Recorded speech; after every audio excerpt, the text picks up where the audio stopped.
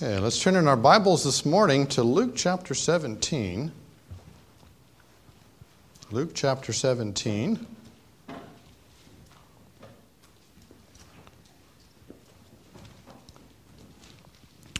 Text will be verses 3 through 6. Luke chapter 17, verses 3 through 6. A familiar passage, I trust, to us, and one that I will encourage to be truly a blessing for us this morning, an encouragement. But Christ is speaking. He says, "Take heed to yourselves. If thy brother trespass against thee, rebuke him. And if he repent, forgive him. And if he trespass against thee 7 times in a day, and 7 times in a day turn again to thee, saying, I repent, thou shalt forgive him." And the apostle said unto the Lord, "Increase our faith." And the Lord said, "If ye had faith as a grain of mustard seed, ye might say unto this sycamine tree, Be thou plucked up by the root, and be thou planted in the sea, and it should obey you." Let's pray. Our Father, we come to Thee this morning once again. We do ask that You would be at work in our midst with Thy Holy Spirit, using Your word in each of our hearts as You so desire. That we as believers who are gathered here will be conformed to the image of our Lord and Savior Jesus Christ. That the sanctifying work of Your word and the Holy Spirit would be continuing today. That, Father, truly would be more Christ-like as a result of our time spent at Thy feet this morning. Again, we do ask if there is one here that does not know the forgiveness of sin that is found in Jesus Christ. That, Father, You would be at work convicting and convincing them of that finished work of Jesus Christ that He accomplished on the cross of Calvary when He died in their place for their sin. And may they, by faith, come to believe that Christ died for them, that He was buried and rose again, Father, triumphant over sin, death, and hell on their behalf, doing that which they could not do in themselves. We pray, Father, that they would come to know Thee. We pray, Father, that as we leave this place here soon, that we would go forth rejoicing that it's been good to have been in Thy house. And may we go forth a shining testimony of Thy saving grace. In Jesus' name I pray. Amen. As we look at our passage this morning, increase our faith is a statement used by the apostles as Christ speaks to them. And I find it interesting. We'll look at this a bit this morning to understand, I trust, what he's talking about. As we look at faith, the definition of the underlying Greek word, that is, means a conviction of the truth of anything. Belief. In the New Testament, it's of a conviction or belief respecting man's relationship to God and divine things, generally with the included idea of trust and holy fervor born of faith and joined with it. Relating to God, it is the conviction that God exists and is the creator and ruler of all things, the provider and bestower of eternal salvation through Christ. And relating to Christ, it is a strong and welcome conviction or belief that Jesus is the Messiah, through whom we obtain eternal salvation in the kingdom of God. I appreciate that definition and expanding it to realize, our faith is a broad thing. We may not always think of it that way, but it is. It's not just belief, but it's belief in what? A lot of people believe, do they not? We all have expressions of faith. I've often used it. I don't know that I have here, but I did not notice anybody examining their pew before they sat down. You all took it by faith that your sitting down was going to be just fine, that it wasn't going to collapse underneath you, it wasn't going to fall apart. But we exercised it without really thinking about it, didn't we? We just came in and sat down. Didn't give it one thought that something might be wrong with the pew. We took it by faith that we could sit here without any kind of embarrassment of it falling apart underneath us and finding us collapsed underneath it. And we do that with so many things. We don't even think about it. But I trust that as we consider our faith in Christ, in God, and all of this that is noted here in this definition of sorts, that is how our faith relates to God and who He is, what He's doing. It relates to our Savior, the Lord Jesus Christ, and what He has accomplished for us in our place. And it is truly a word that is chock full of meaning and joy and contemplation for us. And the apostles bring it up, because Christ seemingly presents them with a scenario that they find a little incredulous. So let's look at that. First, the scenario in verses 3 and 4. He says, "Take heed to yourselves." Now he's talking to the apostles and those that are gathered with him in this passage. That word "take heed" means to turn the mind to attend, to be attentive, to give attention to. And so what is he telling them? In essence, pay attention to yourselves. Stop and think about things for a moment.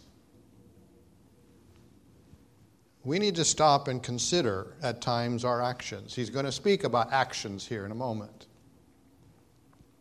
But too often times we look at the scenarios and we don't stop and think.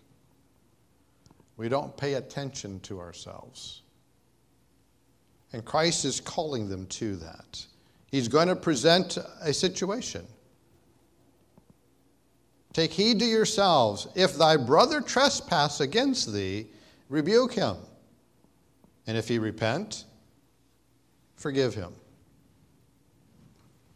Now we can follow this, I trust. We can put our mind's eye. Maybe we've thought of situations in our lives that fit the bill here.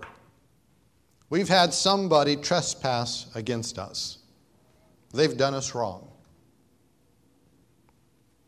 And we've done the next part. Sometimes a little too joyously, we've rebuked them. And you did me wrong. What you did was wrong. And then he brings it up. And if he repent, forgive him. That's a little bit harder, is it not? Oh, the rebuking, we can get into that. We can really work ourselves up. Oh, yeah, I'm going to let him know he did me wrong. But in doing so, what is the purpose for the rebuke? It is what we see right here, that they ask for forgiveness.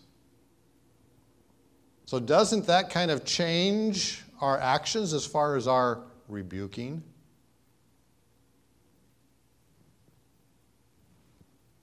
Because if we rebuke the way that we would like to at times, are we really seeking a repentance on the part of the person we're talking to? No, we're just giving them a piece of our mind. We need to hang on to those pieces personally. We don't need to give them away. But it's reminding us of how we present that rebuke. The rebuke should be given with the intent of having them understand that they've done something wrong and need to get things right. Not just to feel better about ourselves. Well, there, I took care of them. They did that to me, so I've turned around and done it to them. I've rebuked them and I rake them over the coals. But if we don't get a repentance, what happens to the situation? It remains a sticking point between the two of us, does it not? The relationship may very well be broken rather than restored. And there will be no relationship, because we'll still be at odds. They'll be upset with us because of how we talk to them, and we'll be upset with them because they did us wrong. And life is not happy. But he reminds us here in our passage to, yes, rebuke. And that may be at times sharply. That word speaks of that, to admonish or charge sharply. The wrong may necessitate it. But with the expectation and the anticipation of repentance. I'm sorry. Some of the hardest words we can say, is it not? Don't necessarily like the illustration, but it does kind of pop in. For those of you that are older, there was a sitcom called Happy Days that we may well remember. I see the smiles. And the Fonz, the Mr. Rebellion, was caught having done something wrong. And he knew it, and everybody else knew it. But he had a hard time saying, I am wrong. And the whole storyline is about him trying to get that word out and having a hard time because that's not the Fonz. And too oftentimes we're like the Fonz. We have a hard time saying, I am wrong. Please forgive me. I am sorry. But it's some of the best words to work with relationships, is it not? When we have done something wrong, to ask that forgiveness. And then on the part of the person who's been wrong, then to forgive him or her, to forgive. Accept that repentance and forgive your brother. Now, is that a normal response for a lot of people? Apart from Christ, yes, it's not normal. We don't like that. But for us as a believer, it is to be part and parcel. Why? Because we have a heavenly Father who has forgiven us. Again, I'm not sure if I've said it, but my wife's teaching verse when she was teaching elementary school, Ephesians 4:32. Something every child of hers that she had in her class knew this verse. Be ye kind one to another, tender-hearted, forgiving one another, even as God, for Christ's sake, hath forgiven you. There's why we forgive. Because God forgave us. He has forgiven us every sin we have ever committed.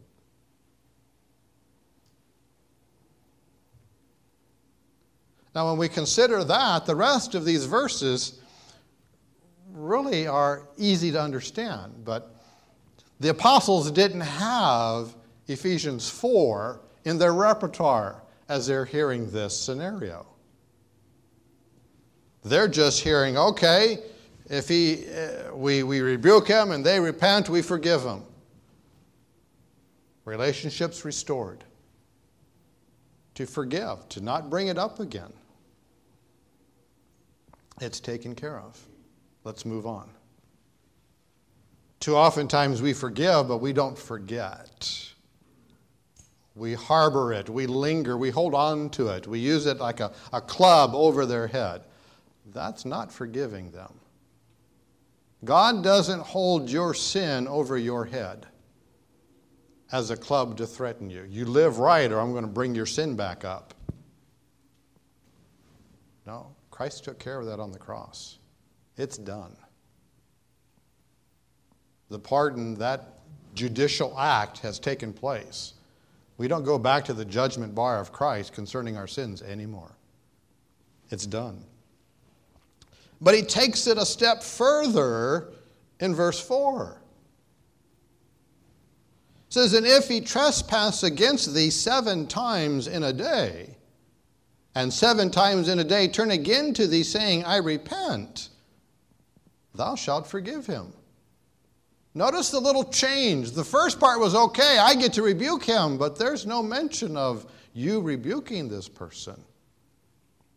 It's now he's acknowledging it after the fact. I did wrong. And he comes to you willingly of his own accord and says, please forgive me. Okay, one time I got you. I forgive you. But 7 times in a day. This is where the apostles have a little bit of a problem. They're the skeptical ones, verse 5. We see the scenario, forgiveness. We see this, yes, hypothetical situation, but yet very much a real one. Somebody's wronged you 7 times, and they have come to you 7 times, asking your forgiveness after each time. What is their response? They're, oh boy, Lord, you're asking a lot of us. The apostle said unto the Lord, increase our faith. Add to our faith, they're asking him to do. In other words, God, Savior, in my own strength, I can't do this. Now, I say skeptical, and yet when we stop to consider this, at least the apostles went to the right place.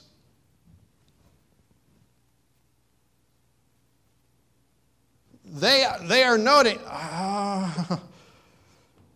one time, okay, I'm good on that. I can forgive them one time. Okay, maybe 2. Yeah, okay, I've got that.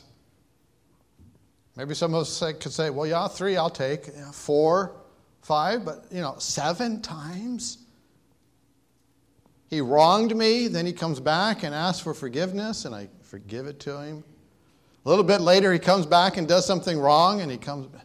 But 7 times? You're in essence, you're stretching us to our limit. We can't do it, Lord. They're skeptical. They understand their own frailties. Do we understand? Because again, go back to where we started. Take heed to yourselves. Stop and think. I mean, we can gang up on the apostles at times. We read through the Gospels. They did some good things. They got it. And then at other times, they just didn't get it. And Peter is sticking his foot in his mouth, and he's saying the wrong thing at the wrong time. They're bickering amongst themselves. But at least here, they got it. They weren't preoccupied with their bantering about and trying to jockey themselves for positions within the group as Christ is speaking to them. And it's like, oh, what did you say? Yeah. I don't know if I should say no or yes, because I really wasn't paying attention to him. But I would say they got it. They were paying attention. They were stopping and considering, okay, what would I do? This person comes to me,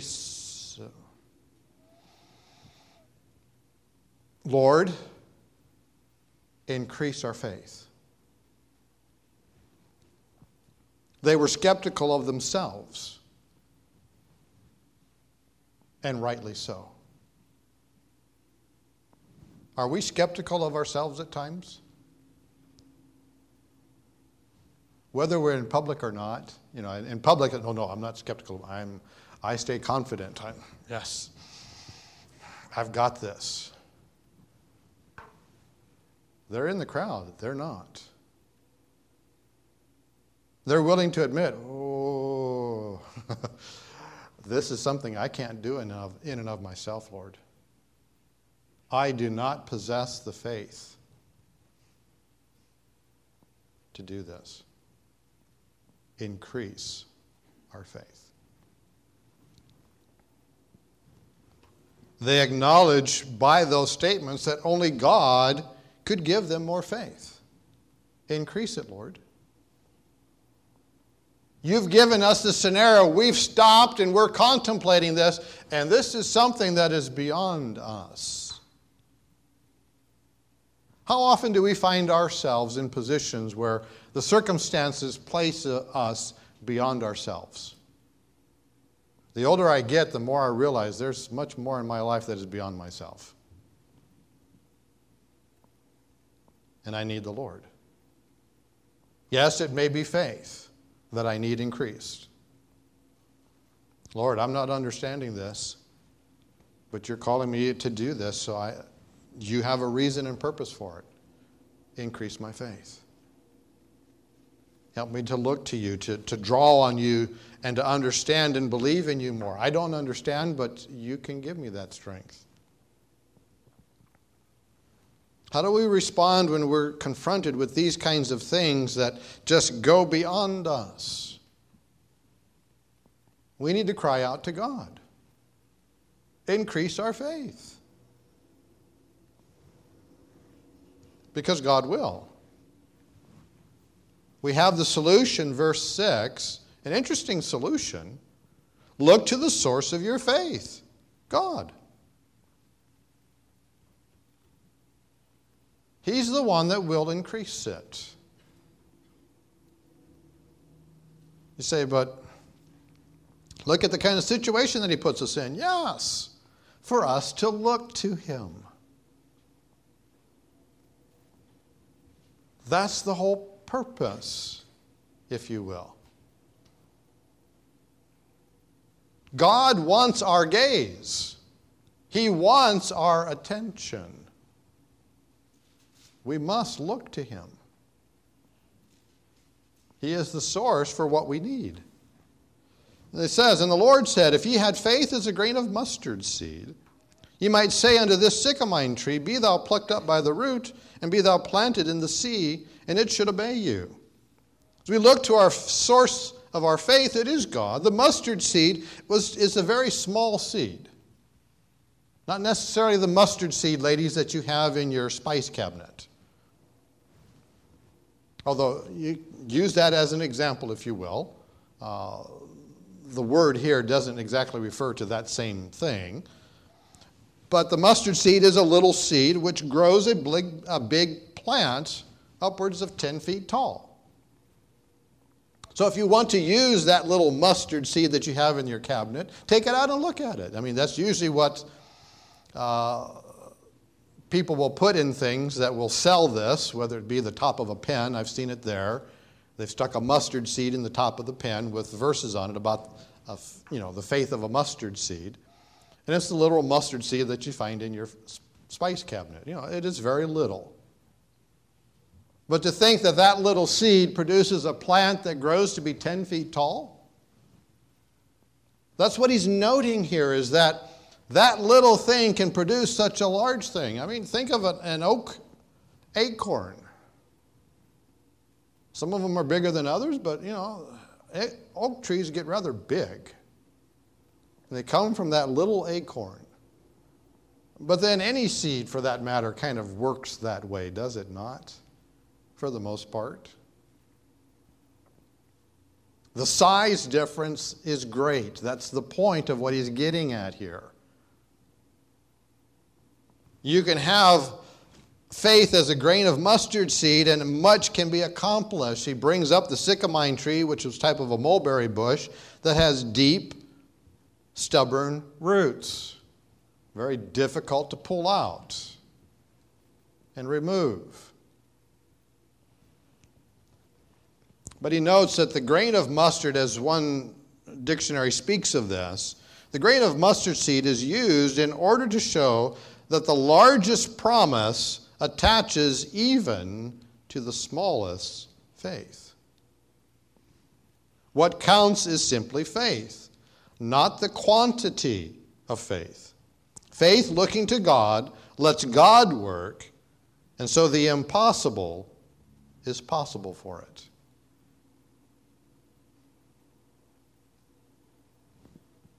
Increase our faith.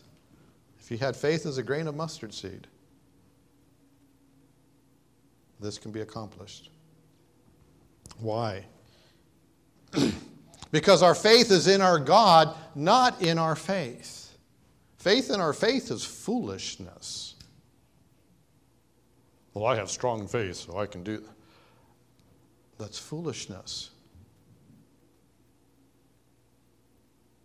Our faith is in our God and what He can accomplish. He's the one that brings life to that seed.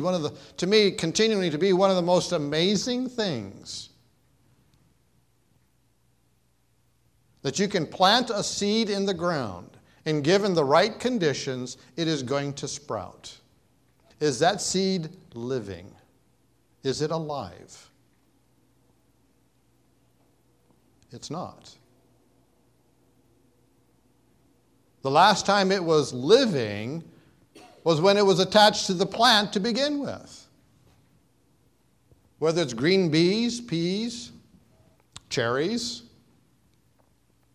you name whatever you can think of where the seed is, as long as it's attached to the plant, it's living. But we take those seeds away from the plant and we set them aside for the winter and wait till spring to plant them. They're dead. There is no life in it. And nothing happens to it until there is warmth and moisture. Typical elementary school science experiment. I know I did it with my wife's class when I taught science for them. We'd take different seeds and put them in packages and tape them to the window of this classroom, stick them in the closet,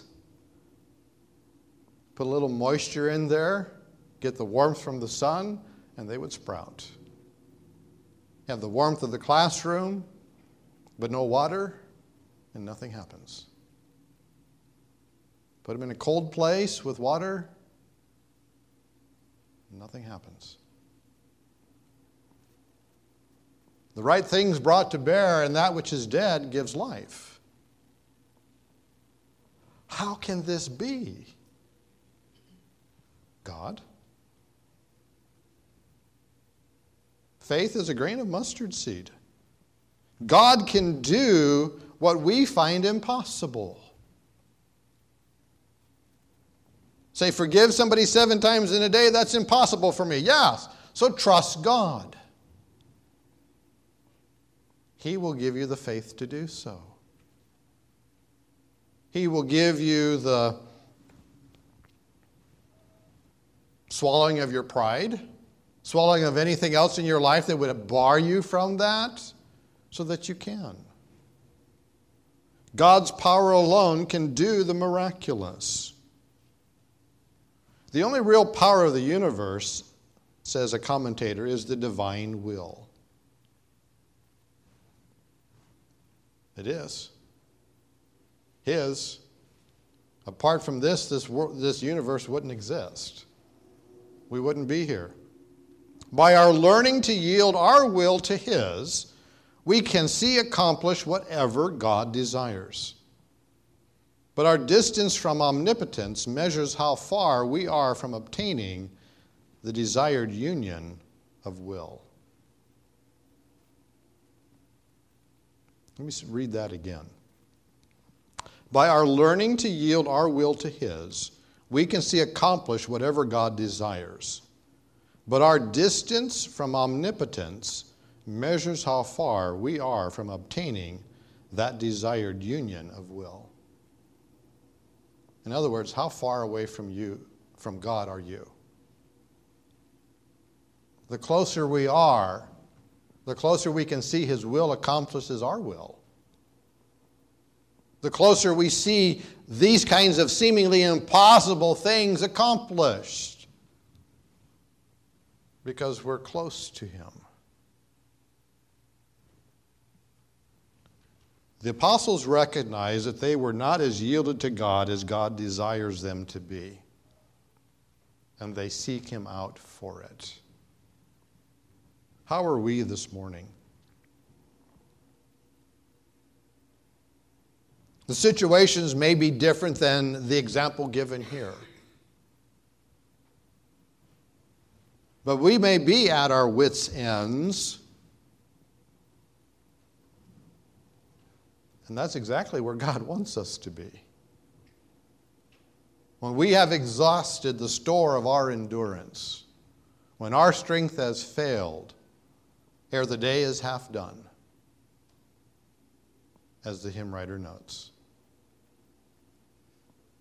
God giveth and giveth and giveth again.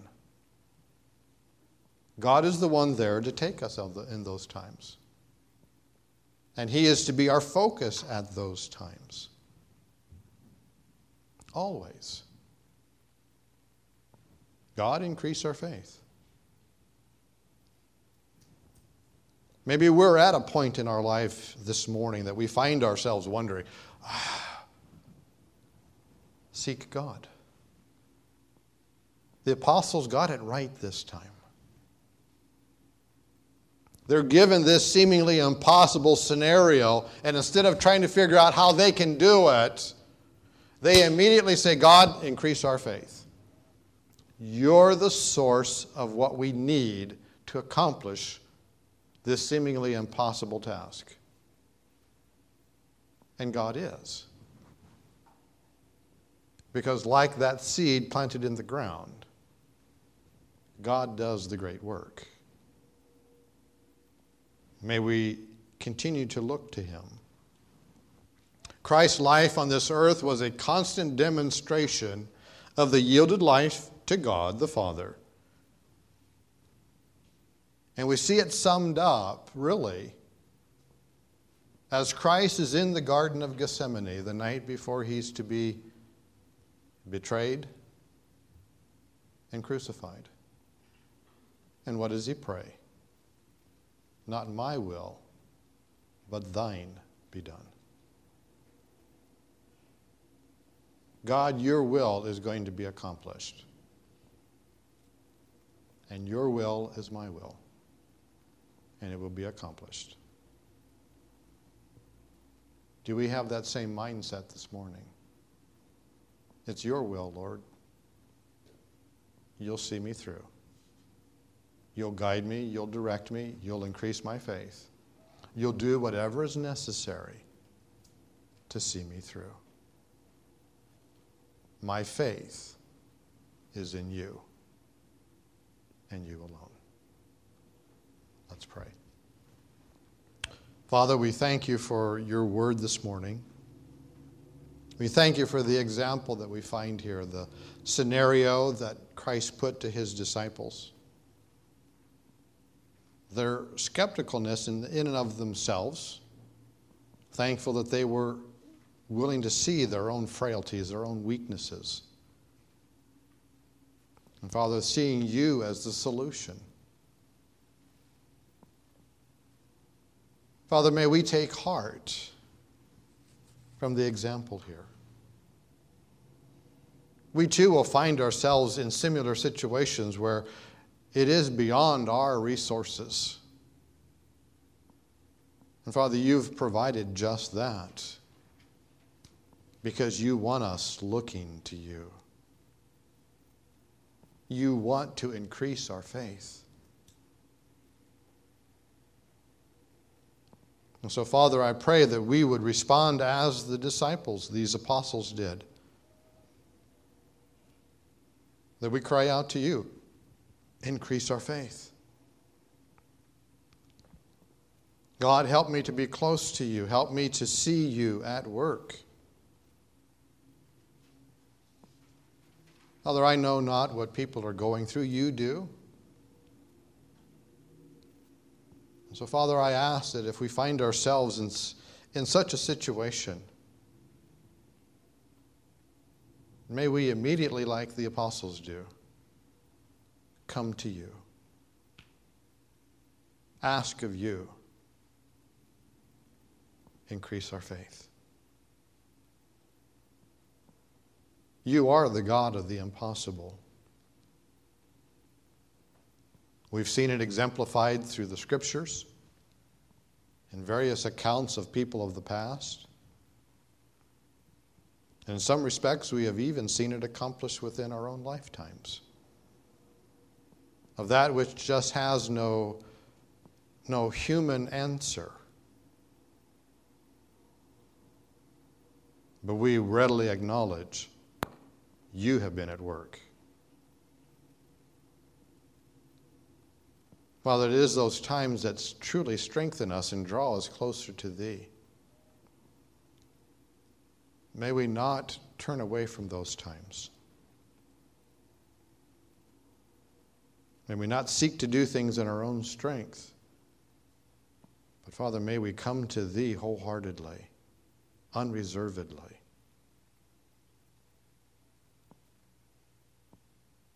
And rest in the full assurance You will answer. Your promises are sure. They are steadfast. You will do what You've promised to do. You will give us strength. You will increase our faith. You will see us through. And we'll be the more Christ-like. Do that work in each of our hearts this morning. And may we go forth a shining testimony of Thy saving grace. In Jesus' name I pray. Amen.